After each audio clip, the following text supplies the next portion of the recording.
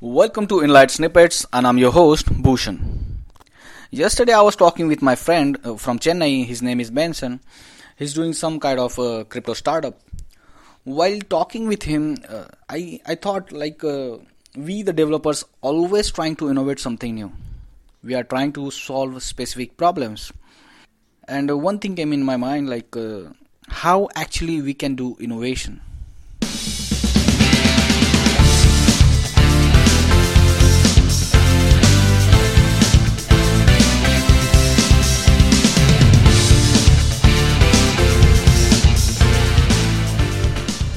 I have solved a few problems of my clients with some sort of unique ways. I may patent those things in the future, but I didn't know the process of innovation. And to understand this concept, I searched internet. I read a few articles and I saw a few videos also. And I came across a really cool TEDx talk, The Art of Innovation by Guy Kawasaki. He worked in the Apple and he's been a venture capitalist and entrepreneur and advisor to Google. He passed his knowledge so that we can go and change the world. I'll share a quick snippet of that talk. The very first point starts with desire to make meaning as opposed to make money. Making meaning means that you change the world, and I think if you happen to change the world, you will also probably make money. But if your sole desire is to make money, then you will probably won't make money and you won't change the world and you probably fail. For example, how Apple changed the world. Apple democratized the computers. They bring the computing power to everyone. That's their meaning they made. The second one is making mantra, a 2 or 3 word explanation why your product should exist, why your product or software exist. While explaining this point, he gave a really cool example of Wendy's. Wendy's subtitle says, the mission of Wendy's is to deliver superior quality products and services for our customers and communities through leadership, innovation, partnership. And the fun fact is, do you know what Wendy's do? They make French fries. I don't see any leadership, innovation and partnership there. Their mantra should be healthy fast food. It really doesn't make sense when you talk so many things and still people don't know what you do.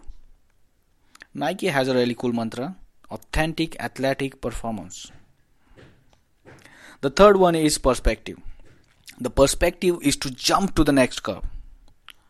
Not to make something 10% better, jump to the next curve. He gave his own example. Like when they were developing Macintosh, they didn't try to make slightly a better version of Apple II, but they were trying to jump to the next curve of computing, personal computing. The really great example of this occurs in the ice business. In the late 1800, there was ice harvesting business in the United States.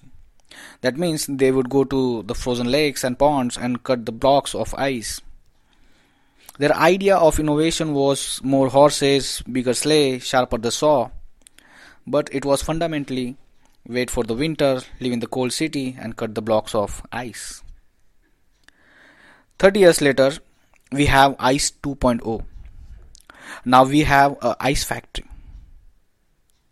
It didn't need to be winter, it didn't need to have to be in a cold city. This was the major breakthrough they made. No more limitation by the climate, no more limitation by the season. 30 years later, we have Ice 3.0, the refrigerator curve. And I think you understood my point. The great innovation occurs by jumping to the next curve. The next one is don't worry, be crappy. When you innovate something new, there may be element of crappiness to your product. If you try to bring everything in it, then you will never ship it.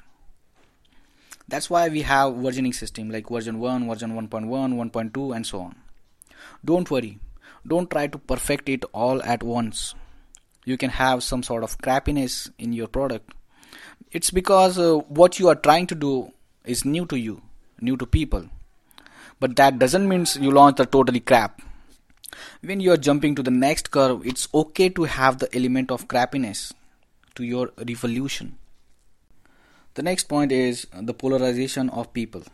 Great innovation polarizes people. I love iPhone, but you can love or hate iPhone. Great products polarizes people. Don't be afraid. Don't be afraid of polarizing people. You have to make version 1, 1.1 and so on. People will tell you it's not worth, but you have to ignore those people before launch. But then you have to take feedbacks, and after that after analyzing those feedbacks, you can improvise your product. Many of the startups are grown like this. The guy Kawasaki gave really cool insights of innovation. I have given the link of that TED Talk in the description. I recommend you should watch it. This was the only snippet of that talk. But if you want to know more about the innovation, you can surely check that link. So this was the Enlight Snippets, and I'm your host Bhushan, signing off. Bye.